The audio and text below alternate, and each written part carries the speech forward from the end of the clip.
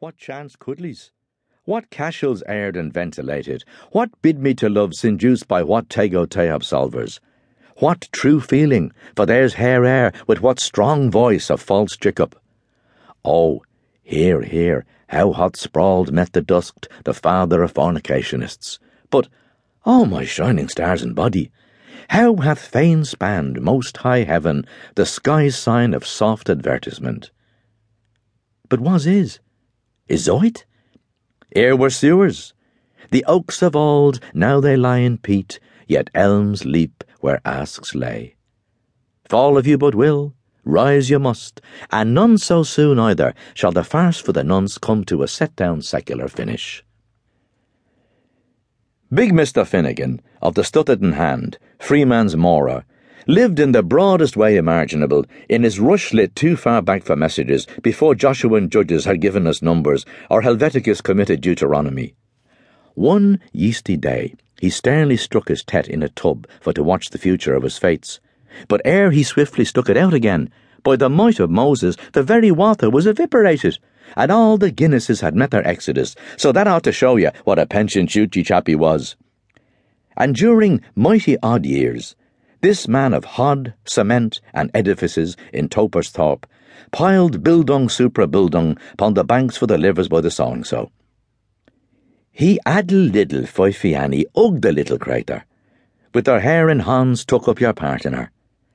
Oft while Balbilus mitre ahead, with goodly trowel and grasp and ivory overalls, which he habitically fancied like Haroun Childereth Eggebert, he would calculate by multiplicables the altitude and maltitude, until he seesaw by neat light of the liquor wherein 'twas born, his round head stable of other days, to rise in undress, masonry upstanded, joy granted, a wall worth of a square scrape, of a most Eiffel height entirely, originating from next to nothing, and celescalating the himmels and all, higher architectitip-toptical, with a burning bush above of his bauble top, and with lardens o'toolers clitterting up and tumbles of buckets clotterting down.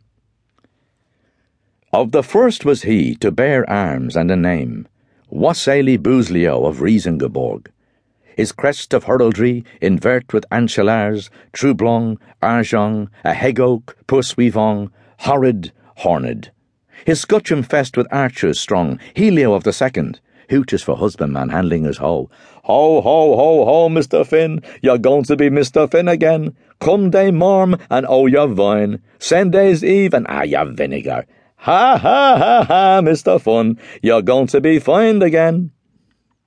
What then, agent-like, brought about that Trogody Thunders Day, this municipal sin business? Our cube house still rocks as ear witness to the thunder of his Araphatus. But we hear also, through successive ages, that shebby chorish of uncalified Muslim Missilims that would blackguardize the white stone ever hurtle-turtled out of heaven. Stay us wherefore in our search for righteousness, O Sustainer. What time we rise, and when we take up to toothpick, and before we lump down upon our leather bed, and in the night, and at the fading of the stars. For a nod to the neighbour is better than a wink to the Wabsanti. Heed. It may have been a misfired brick, as some say, or it might have been due to a collapses of his back promises, as others looked at it. One morning, filt tippling full, his howd field heavy, his hoddy did shake. There was a wall, of course, in erection. Dim. He stuttered from the latter. Damn. He was dud. Dumb. Master Batum, when a man marries, his lute is all long, for whole the world to see. Shies, I should she.